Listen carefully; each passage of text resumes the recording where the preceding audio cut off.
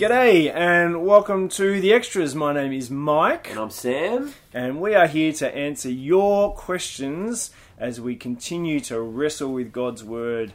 And we want to thank you, as always, that you are engaging with God's Word, that you're inquisitive, you want to know more, you want to know how to live this out. It's a great encouragement to us, isn't it, Sam? Absolutely. It's good to be here with you guys again. And lots of good questions coming up this week. And pushing us hard, making us think. So thanks. That's really helpful.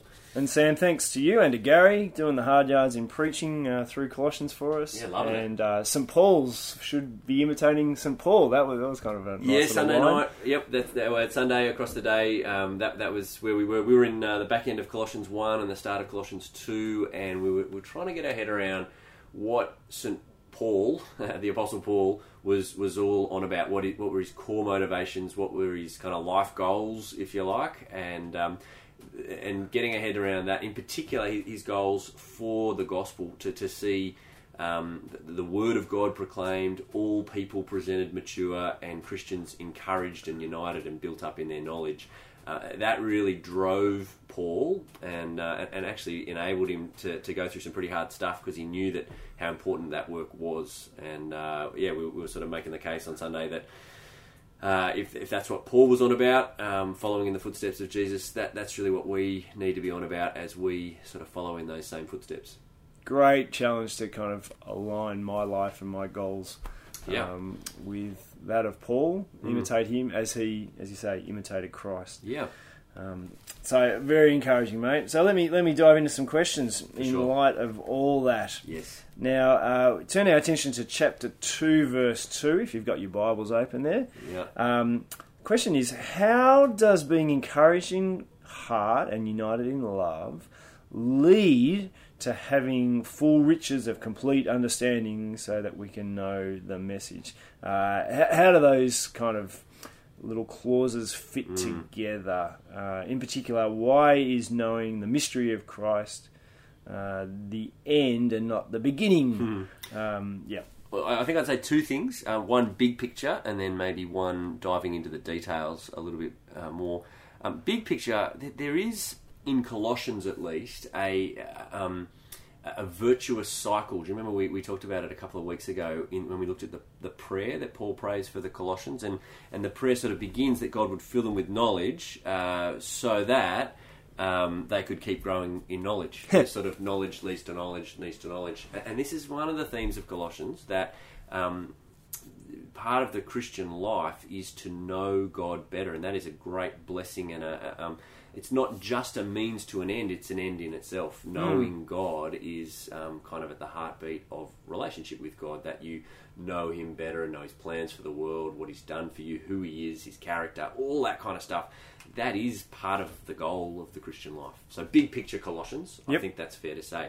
But interestingly, and it's a really helpful question here, because they're trying to wrestle with the little prepositions and the words, trying to follow the argument there. If you're reading an NIV or a Holman, there's a little "so that" in the middle. You know, it's my purpose is that they be encouraged in heart and united in love, so that. Now, that is translating a little word in the Greek that's not the usual word, which we would translate "so that." And there's a few different views here. I think the best view is perhaps to go a different way to the NIV and the Holman, which is perhaps to render it connected to the united. So it might read, my purpose is that they might be encouraged in heart and united in love and in the complete riches of full understanding, to join those two things together. That Paul's goal is both unity in love and unity in knowledge. So I think that's perhaps a little bit of a better way to work it out. And this is one of the joys of Bible translation. It's good to go and read other versions against each other and see where the tricky bits are. But I hope that helps. I still think it's right to say that an end goal is knowledge, but I think particularly in verse 2, perhaps there is a slightly different way to translate that verse. Does that help? Yeah, I think that does help. Keep growing in knowledge. Yeah. It's important. Okay.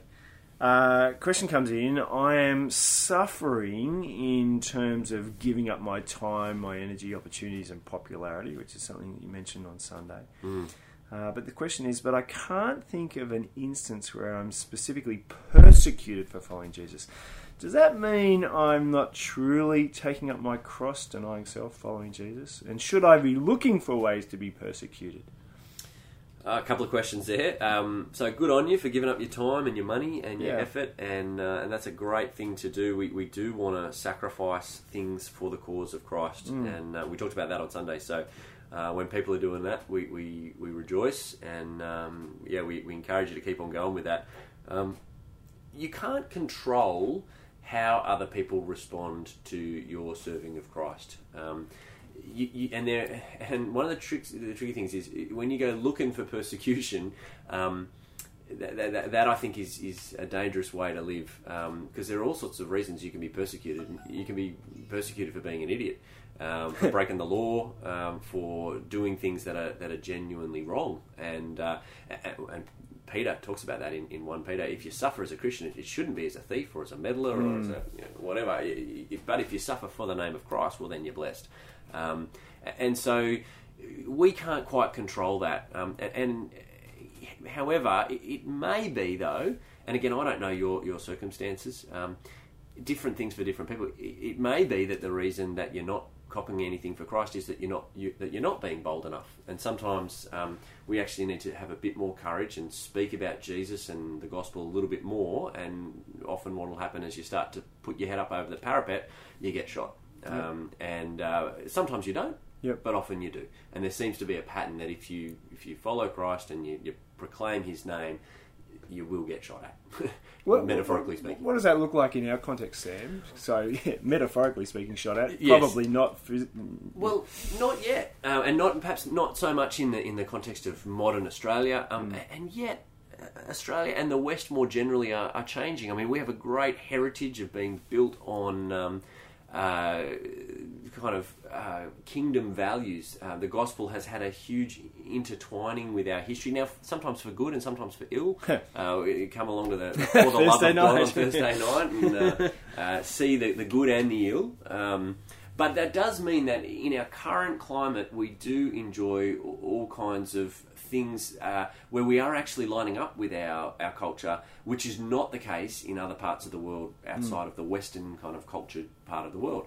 It's much harder to live for Christ in Iran, much harder to live for Christ in Yemen, those kind of places, North Korea, very, very hard places to be a Christian.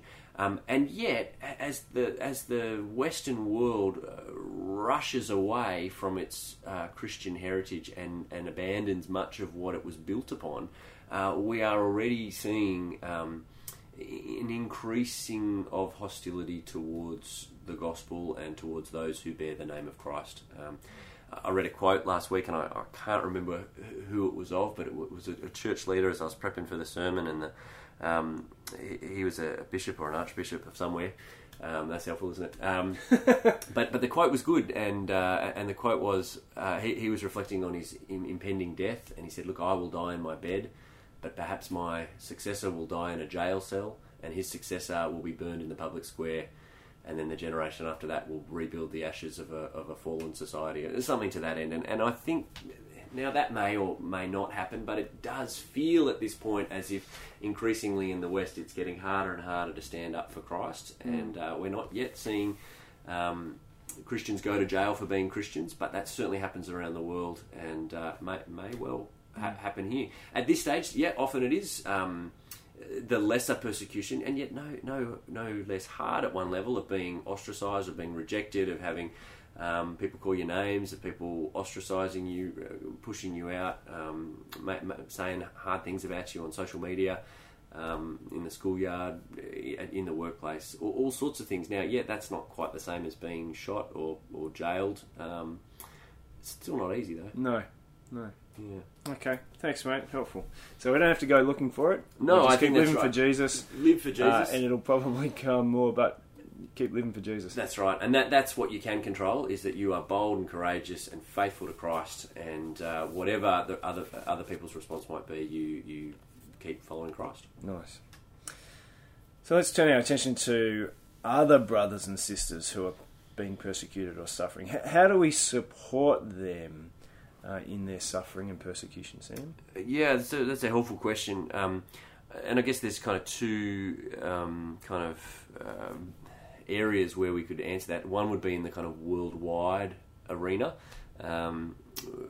There are some great organisations, Open Doors, one that I think of, that seeks to support the persecuted church around the world, and that's a great organisation to both be informed by, but also to provide a vehicle of practical support around the world for brothers and sisters in those places where it is incredibly tough to live for Christ, and just knowing and understanding and praying, and then working out how we can use the great resources we have to love and support those around the world. That's a good thing, and so I'd encourage us to find out more about that and work out how you can personally support that. But even locally, I think I mentioned something in the Sunday morning question time at North Rocks, that one of the things we want to keep doing is encouraging groups, the groups within our churches of Christians, to be growth groups, not just Bible study groups. We want Bible study, yes, but we want them to be places where Christians can grow together and have the space to build the kind of Christian relationships where they share with each other what's really going on. Interesting, Paul, we're reading a letter, and he writes to the Colossians, and he tells them, I want you to know the struggle I've got. I want you to remember my chains, and he shares with them what's going on so that they can pray, so that they can help, and so that they can support. And I would love to see in our groups the places where someone can come to the group and actually have the space and the time and the relationships to say, look, I stood up for Christ at work this week, and this is what happened, and I'd love you to pray for me. I'm finding it really hard. I feel like there's this person who's giving me a tough time, but there's this other opportunity here, so pray for me for boldness and help. And that's the kind of thing we want to see in our growth groups, as well as solid, rigorous Bible study. Nice. Okay, Sam, you mentioned, it's a bit of an aside, really, that Paul used to be called Saul. Yep. And then in Acts chapter 9, the Lord Jesus reveals himself to Saul and commissions him to suffer. Yep.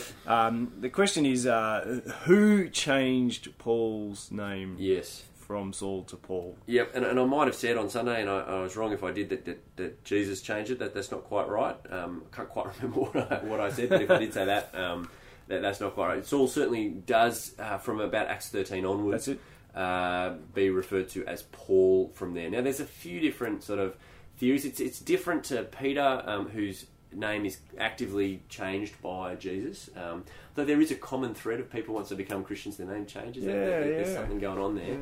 Certainly with Peter, it's explicit that Jesus did it. It's not explicit in Paul's case, although it does seem to be that from Acts 13, when he, I think he converts a Roman proconsul there in Acts 13, and it's sort of the beginning of his work with the Gentiles. He seems to take on a different name. Now, at one level, that may just be because that's a more appropriate name to go to the Gentiles with, sort of culturally a shift. But it's interesting that Saul is a name of greatness, named after the great King Saul. Paul, on the other hand, means little one, small one. So there's a meaning difference, and names are very significant to Hebrews. Paul's a Hebrew, and I can't help but feel like that as Paul realises that he's now the servant of the Lord Jesus, he sees himself as a little one, and one who's willing to become all things to all people, and he'll go change his name. It's not about him being great anymore, it's about Jesus being great. And now again, that's not explicitly laid out for us in a verse anywhere, but just putting the pieces together with what names mean, I think there is a significance there, I think. Nice. Thanks, mate, for clarifying. Last question. Do you think Paul, the little one, is just an extraordinarily super keen dude and loves sharing the good news of Jesus with non-Christians? Or is it that this is something that we should do more? So do we need to be more like Paul, or was he just unique? And the second half of the question, my vibe is that for modern Christians, we see evangelism as something that's a little bit more, we should be more subtle about, and we only need to kind of give a response if asked. Otherwise, we just leave evangelism to the really gifted evangelists like Paul. Is that right? Great question, thank you. I mean, really, my case that I was trying to sort of argue on Sunday out of Colossians 1 is that we should be more like Paul. both individually and corporately. We want to be like Paul. So yes, Paul is a super keen dude. Yes. But why is he a super keen dude? I don't think it's just because of his personality. Right. I think it is because of his conviction about who Jesus is and the realities of the world. And they're worth zooming back and kind of remembering once again. What are the realities? The reality is that the time is short, that Jesus is coming back, heaven and hell are real, and that Jesus is the only way to be saved. Now, you start putting those things together and you think, well, I've got one life and a few years. What's the best thing to do with it? I want to tell people about Jesus. Now, for some, that may mean a full-time vocational thing. But like I said on Sunday, we're all in full-time ministry. If you're a Christian and you're breathing, you're in full-time ministry. Yep. You go with the gospel wherever you are, whether that's to a job that is in a church or as a sort of pastoral type person, or whether that's a job in the city, an office somewhere. You're a full-time minister, and I think knowing the big picture of the world and what God is doing and what is happening on a kind of cosmic scale drives you to be more like Paul, less subtle, if that makes sense. Now, there's a wisdom then about how do you do that best. Certainly, in Peter's letter, 1 Peter, you always want to have an answer for the hope that you have. So if someone asks you, absolutely. But it seems to me that there's more going on in the New Testament. Now, some people say, well, look, there's not that many verses that you can point me to that say you must be an evangelist. There are the imperatives like Matthew 28, go and make disciples. But those imperatives, I think, are just the tip of the iceberg. And actually, if you go below the surface of the water and you go back to what we were just talking about, which is the big picture of heaven and hell are real, and anyone who doesn't trust in Jesus is not okay and is like a drowning person who needs to be saved, and the time is short. You don't need the imperatives are there, but you actually don't need the imperatives at one level, because just the whole schema of the world and the gospel and all of that actually drives you there, even without the verses that say go and do evangelism. Nice. You need to use a wisdom about the best way to do it, but if you're just going to wait for someone to ask you, they may never ask, and therefore never have their greatest need addressed. And if you've got a relationship, if you've got an opportunity with someone, then I think out of love, in all honesty, that's the great kind of driver for us, that we love people enough to tell them. And I think sometimes people go, oh no, it's more loving just to be, to sit back and wait. Well, I don't know. I'm not convinced of that. Like if you think about the realities of, and it's a terrifying thought as to where that person will be if they're not right with God through the work of the Lord Jesus Christ. It's actually much more loving to tell them. Your illustration on Sunday night, Sam, was really helpful. The kind of the rescue mission, that people are drowning, and we want to save as many as we can out of love, and we shouldn't be content with only saving a few. That's it. And while the time is there, we have time. God is patient. We're told He doesn't want anyone to perish, but everyone to come to repentance. So I want us to use the time we've got and see the scale of the task that's ahead of us, and be, I think, more bold than more subtle. So let me just remind you of Colossians 1:28. We proclaim Jesus, Him, warning and teaching everyone with all wisdom, so that we may present everyone mature in Christ. Yeah, that was Paul, but that needs to be us as well. That's it. That's terrific. Sam, thanks very much, mate. Really appreciate your wisdom. And what can we look forward to this week in Colossians chapter 2? Well, this week you can actually look forward to the Archbishop coming to preach. Oh, of course. Which is, well, at least at Carlingford. If you're at North Rocks, come visit us Sunday night. Come join us for the Archbishop there. So we're taking a little bit of a pause on Colossians, but we'll be back in a fortnight, Sunday week at least, and we're going to be picking up in chapter 2, verse 6, which I think are sort of the centerpiece verses of the letter, which is, if you've received Jesus, don't move away from Him. Keep on continuing, rooted, established, firm, because He's the solid ground. Stick with Jesus. That's where we're going in it. But that's Sunday week. That Sunday week, I jumped the gun. Because, of course, this week is all about Open Week. Absolutely. It's the building dedication, which is kind of the finale of Open Week, but plenty of things to come. So you'll have Thursday night, you'll have the For the Love of God. Then on Friday night is Ignite and Salt. And then Saturday we've got some family skills events. And then Sunday, building dedication. So please be praying that we would be able to proclaim Christ through all this.